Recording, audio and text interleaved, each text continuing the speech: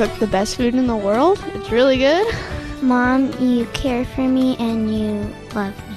Thank you for letting us have 2 dogs in the house. Thank you for everything that you do for me. And thank you, Mom, for letting me have a unicycle.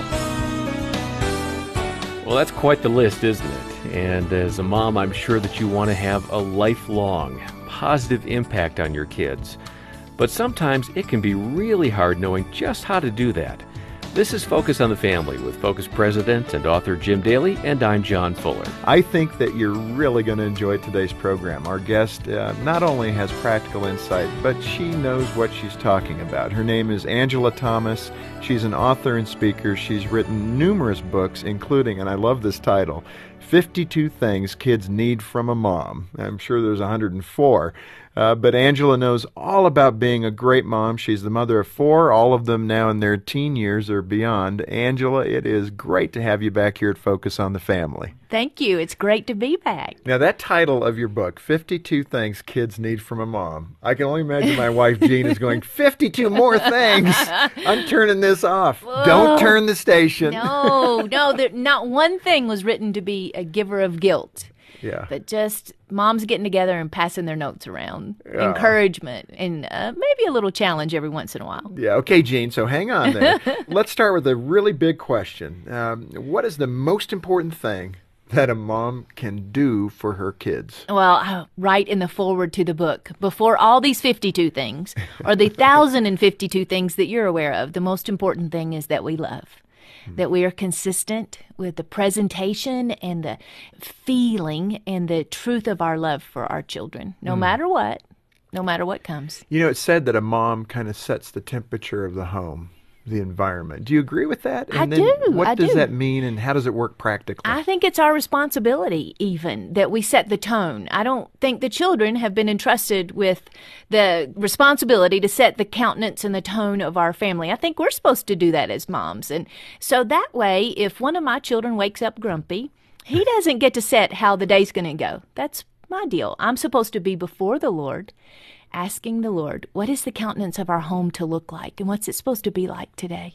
You know, Angela, so often that could become a confrontation, though. Even waking up grumpy. Your kid wakes up grumpy, and then you get on them. Well, I try to picture myself standing on a little stepladder above my children.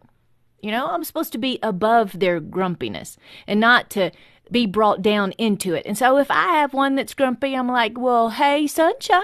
You know, I'm not going to step down into his grumpy place. I may go put my arm around him and say, honey, I know we've had a hard start to the morning, but it's going to get better. If we find ourselves as a mom or a dad kind of taking the bait and getting down to their level, it's going to be ugly. Well, it is going to be ugly, and it doesn't do a whole lot of good, does it? No, and I don't think that's what God has called us to as parents.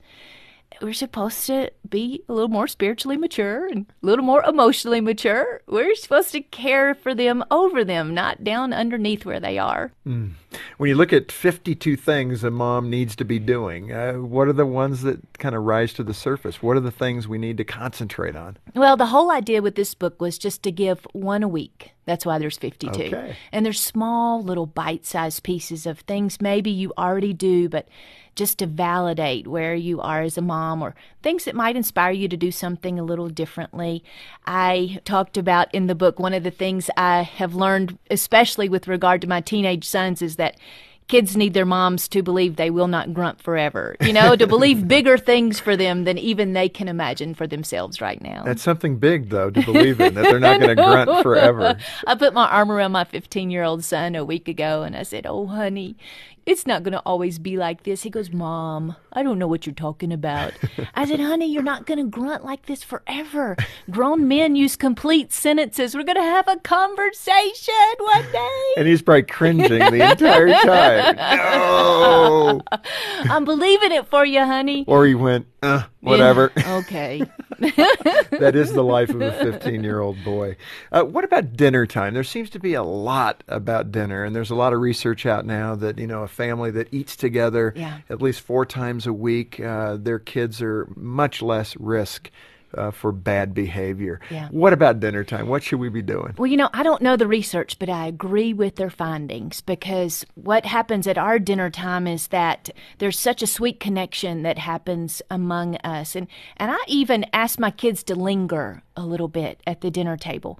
And one of the things we have to do as moms is to set aside the way we wanted to provide dinner for them. It might be all home cooked once or twice a week, but I think the important thing is that we sit down and have it together. Even if I'm bringing in Chinese takeout or I'm bringing home, that we sit.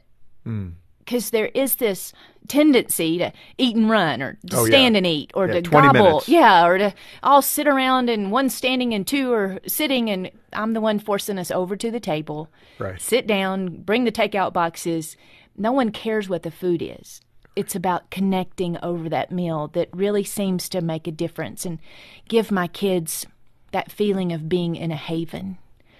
Or connecting over our food, and you're safe here and you're loved, and no matter what happened with your day today, you're home now. Yeah. Everything's okay. I give Jean a lot of credit because she's diligent about that. I mean, love we that. have just about, and when I'm in town, and obviously when I'm traveling, it can't be done, but when we're together for dinner, she is good. She waits for me if it's 6:30. That's right. Or whatever time it might be, and we sit down together as a family, and we usually spend about an hour.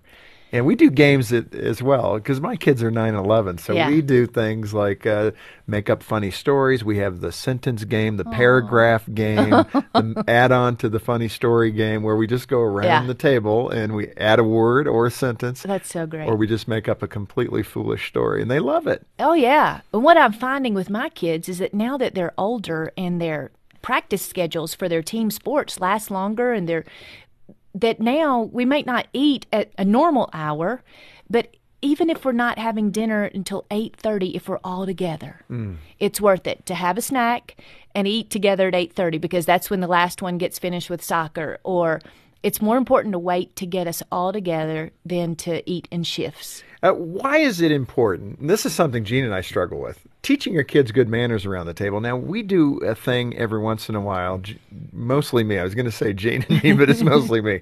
Barbarian night, where we might have spaghetti. Yeah. And I tell the boys, okay, we're not using any utensils tonight. We're I just love going to throw out the sheet and go for it with your hands. And, of course, what my little guy, Troy, does is he just takes the plate and puts his face in it. That's so great. There's a time for that. Yeah. But then there's a time for good manners. Talk about the importance of teaching your kids good manners. Well, because they're going to be adults one day. And, the boys need to know to stand up when a woman comes to sit at the table. And they need to know to wait until everyone has been served before they take a bite. Just little things that are nice practices for our children to have as when they become adults. I don't know how they're going to get it unless we give it to them in these years. That's true. Hey, when we talk about technology, we're going to hit all the hot buttons for kids. You think about it, manners at the table. And another one's technology and the way that technology is used in our homes today. I mean, we're overrun by it. Exactly. And if we're not careful as parents, we can let that leash go way too long. Yeah. How do you manage that with your kids? How is it in the 52? It's got to be one of the 52. Kind of controlling technology in your home. We do. Only a year ago, I bought a computer for the family because I thought, well, they don't need that and they don't need the temptation. There are things they don't need to know. But we put the computer in the kitchen and we put some safety software on there, Right. actually, that we got through Focus on Yeah, the Family. we have- Some protecting software. I trust my kids completely, but their friends are allowed to use the computer. And there's just no need for anything random to happen Right. that we're not aware of. And so we have that. We monitor their games. I'll never forget the day this little kid came from down the street and he brought into my house. I went into the living room and there he is. He's setting up poker chips in my house and he's going to teach my boys how to play poker. And Oh, my. I said, does your family know that you brought the poker chips? And he said, yeah, they're my dad's. And so I called the dad and said, hey, your son brought the poker chips up to my house and he's going to teach the boys how to play poker. And he said, yeah, so what's the big deal? And I said, well, I'm thinking I don't need any gambling discipleship training in my house. It's not on the list. I was thinking that we wouldn't do that. And this dad, who's a Christian man, completely disagreed with me, and we had to decide to disagree. But I had to send the little kid home with his poker chips because I believe it's my responsibility as the mom to put those boundaries up, and I don't think we need gambling training in the house. Angela, that fortitude for a parent can be hard to find for some because we want to be a friend to our kids, not just a parent. And today that probably is more prevalent than in decades past. It seems that we want to be a friend first and foremost. How do we flip that switch? How do we know, okay, this is not good behavior to be taught to my kids. Yeah. I've got to step into that gap. So often we'll just sheepishly put our head down and not do the right thing. How do you find the courage to do the right thing? Exactly. I want to be their friend, but I have a feeling that'll come one day later when they have their own families and their own children. I'd like for us to have a friendship then. But the thing that keeps me motivated to be their mom, to be their protector, is the Lord. I mean, I tell my kids, I am afraid of the Lord. I have a reverence for the job He's given to me. I have to stand in front of Him one day and tell Him, give an account of how I protected you. So you roll your eyes or you stomp your feet or your friends feel frustrated. I don't care, because what matters to me more is pleasing the Lord with how I am parenting you. And so if I keep in mind that my responsibility is as unto the Lord, that keeps me straight. That's a good advice. You talk in the book about the mom card. Yeah. And I mean, that sounds a little overwhelming there. We throw down the mom card. The mom card sounds intimidating. What is it? Well, I don't use it very much. I had someone say to me last week that her mom used that every day. I don't use it very much. The mom card is, I am making the final decision, no questions asked, about this issue. I'm throwing down the mom card. Sometimes it's not appropriate for my kids to know why. Maybe I won't allow them to go to that friend's house or to go to that activity. It would be inappropriate for them to have the information that I have. And so I'll just say to them, hey, I know I usually explain things to you, and I usually try to give you a reason for my answer, but today I'm going to have to throw down the mom card. You're not allowed to go there, and it would be inappropriate for me to give you the answers as to why.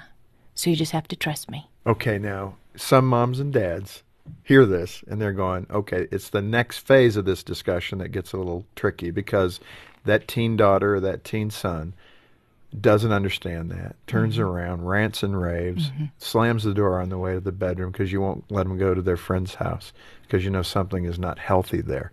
What do you do then? Well, before you have the privilege of throwing down your mom card or your dad card, you have to build a trust with your child. And that means you can't just use this thing all the time. My children trust me that I would not do something just to hurt them or to disappoint them, that I'm using this decision-making as a protection for them. And so they trust me because we have had all these other years of a very open relationship.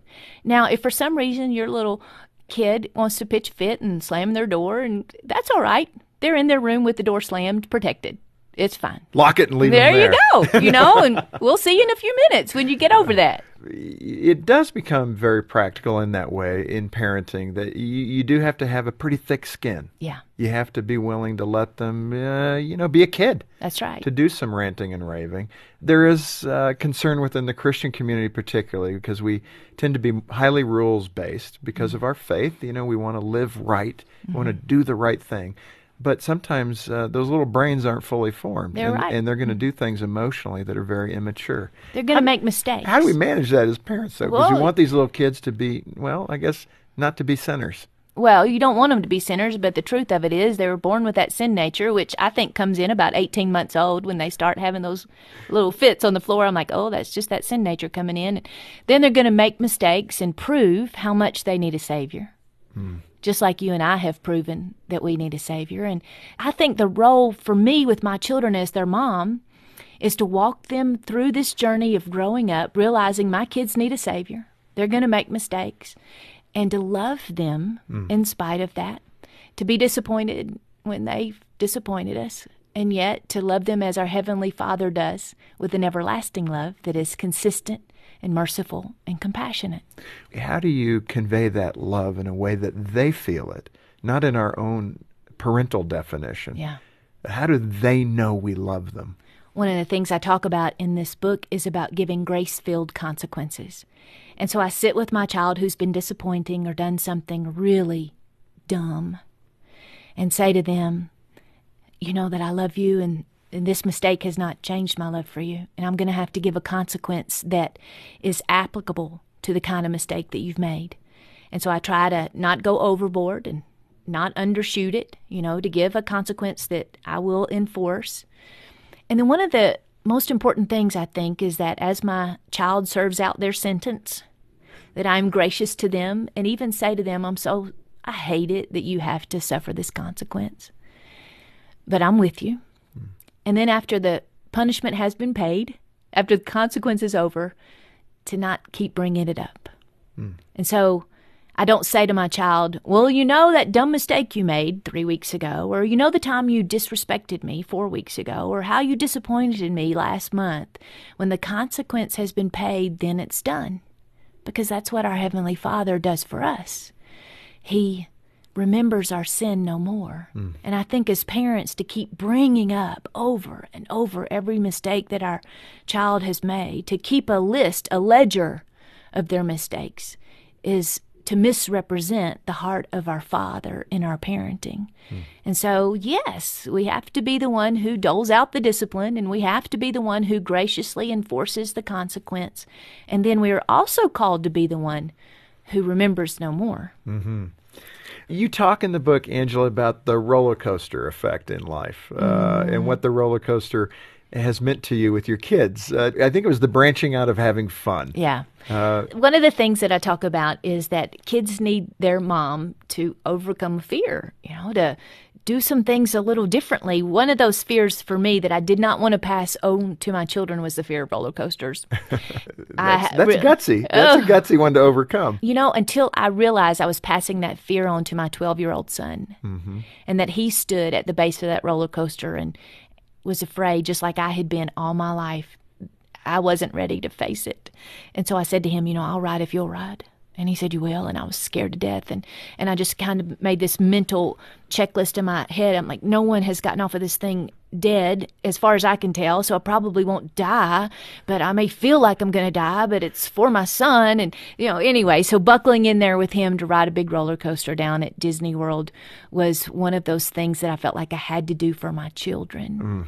So that they didn't continue to live in the fears that I had known. Something so simple like that. How does that apply to other areas of our lives? As a parent, how do we instill either that fear or that perhaps the unbiblical characteristics as a sinner ourselves? I mean, we're parents that give birth to sinners, but we're also sinful. That's right. So what are those things that we do that convey a sense of ungodliness to our kids? Well, I've tried to be honest with my kids when it's appropriate and say to them, here are some of the things I regret when it's appropriate. And have some honest conversations with them. Because I hear people say all the time, oh, I have no regrets. I'm like, not me. I would have done that differently, and I would have responded differently there. And learning when it's appropriate to be honest with our children so that we aren't passing on, even unwillingly and unknowingly, some of our own sin patterns. It's a little different generationally. I think the older generation, that has not been as comfortable for them. And I think the kids of that generation had to learn how to do this a little better. Do you agree with that? Oh, my parents never sat me down and said, here's what I regret. Quiet and strong is the way to go. But there is something that's beautiful when a father, I'm thinking in a dad's context, where dad, when something that he's done over the top, and it affected the kids in a negative way, to be able to go into that child's bedroom and say, Daddy needs your forgiveness. Yes. I've seen it on my own kids' faces, and there's something, even their countenance changes. Yeah. There's a peace that you can see come into their heart, that, it's okay.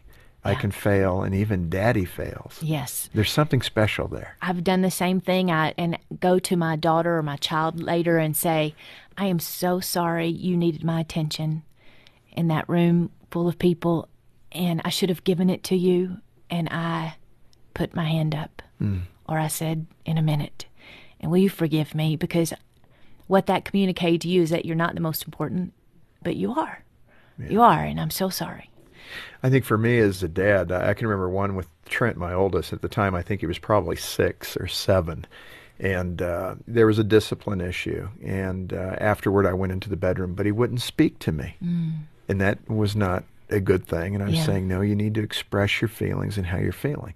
And I noticed he had a notepad nearby. And I said, well, can you write the answers to the questions I'll ask you? Wow. And he nodded his head yes. Oh. And I said, what are you feeling in your heart? Yeah. And he wrote me a note that gripped me. It said, sometimes I feel like you don't love me. Oh, was that a changing moment for me to make sure that in my discipline, in my fathering, and I think dads struggle with this maybe more than moms. Well, because we want to communicate, I'm disappointed in that choice, but maybe it's received as I'm disappointed in you. Right. Yeah. And I think fathers particularly, moms have a wonderful combination that God has given you and that you can express tenderness in your discipline.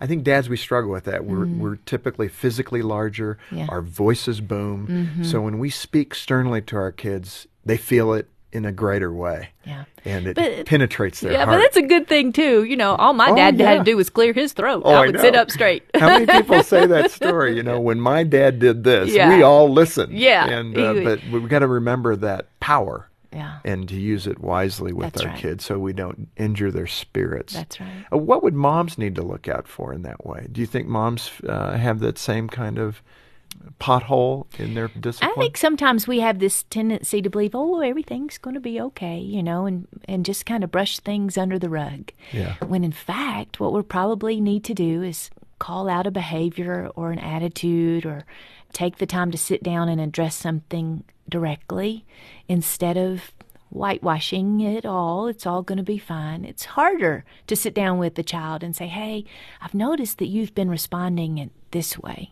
the past few weeks. You want to talk about it? Yeah. I mean, open communication is so critical in our parenting. Let's talk about probably the most important thing we can model for our kids and to really put them on a good path in life, and that is prayer. Yeah. How do we teach our kids how to rely and to pray to our Heavenly Father? I say in the book that we should pray in secret with the door open. You know? So many times as Christians, we're trying to get a quiet time alone with the Lord, and that's so appropriate and so right. But our kids need to know that we do that. I think it's powerful that your child comes down to breakfast and they have to push mom's Bible out of the way to eat their cereal. Yeah. They need to know that your first priority is the health of your soul, your spiritual health. And what a sweet picture. Your child walks by your room, sees you there, laying on your face, praying to your Father. As when my kids were little, they were just 3 and 4 years old. The only way I could have a quiet time was to leave the door open. You can't shut the door when they're little. And my kids would come and lay on top of me, and they'd say, Mama, what you doing? I said, I'm praying. And to watch them lay beside me and model that praying too. I'll never forget my son William asking me, Mama, what were you doing in there? I said, honey, I was praying. He said, well, it looked like you were sleeping. I said, it's been known to happen. That can be a nice place to take a nap. But that is so good. Angela Thomas, author of the book, 52 Things Kids Need from a Mom. And don't be overwhelmed with that. It's an excellent read and terrific ideas in there, Angela, to help moms really focus their parenting attention. And you've done a great job there. Thank you. And I think, Angela, I'm going to remember for a long, long time the story of you praying for your child and them seeing you doing that. What a wonderful example of love that every one of us wants to express to our kids. On behalf of Jim Daly and the entire team here, thanks for listening to this program, which was provided by Focus on the Family. I'm John Fuller.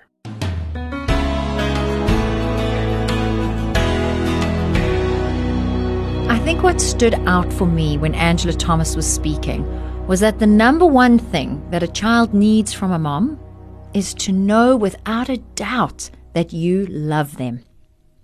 And the resource I want to recommend is called Parenting with Heart: How Imperfect Parents Can Raise Resilient, Loving, and Wise-Hearted Kids. Parents will learn how to resolve issues from their own childhoods, tune into their feelings and the emotions of their children, and be present with their families through the best and worst of circumstances. You'll find that online at safamily.co.za or give us a call on 031 716 3300. I also want to remind you of the parenting assessment we have on our website. It's quick and easy, and it gives parents an honest look at their unique strengths, plus some areas that could use a little help. And you'll find that on our website at safamily.co.za. For Focus on the Family Africa, I'm Alison Schnell, inviting you to join us next time when we'll once again help you and your family thrive in Christ.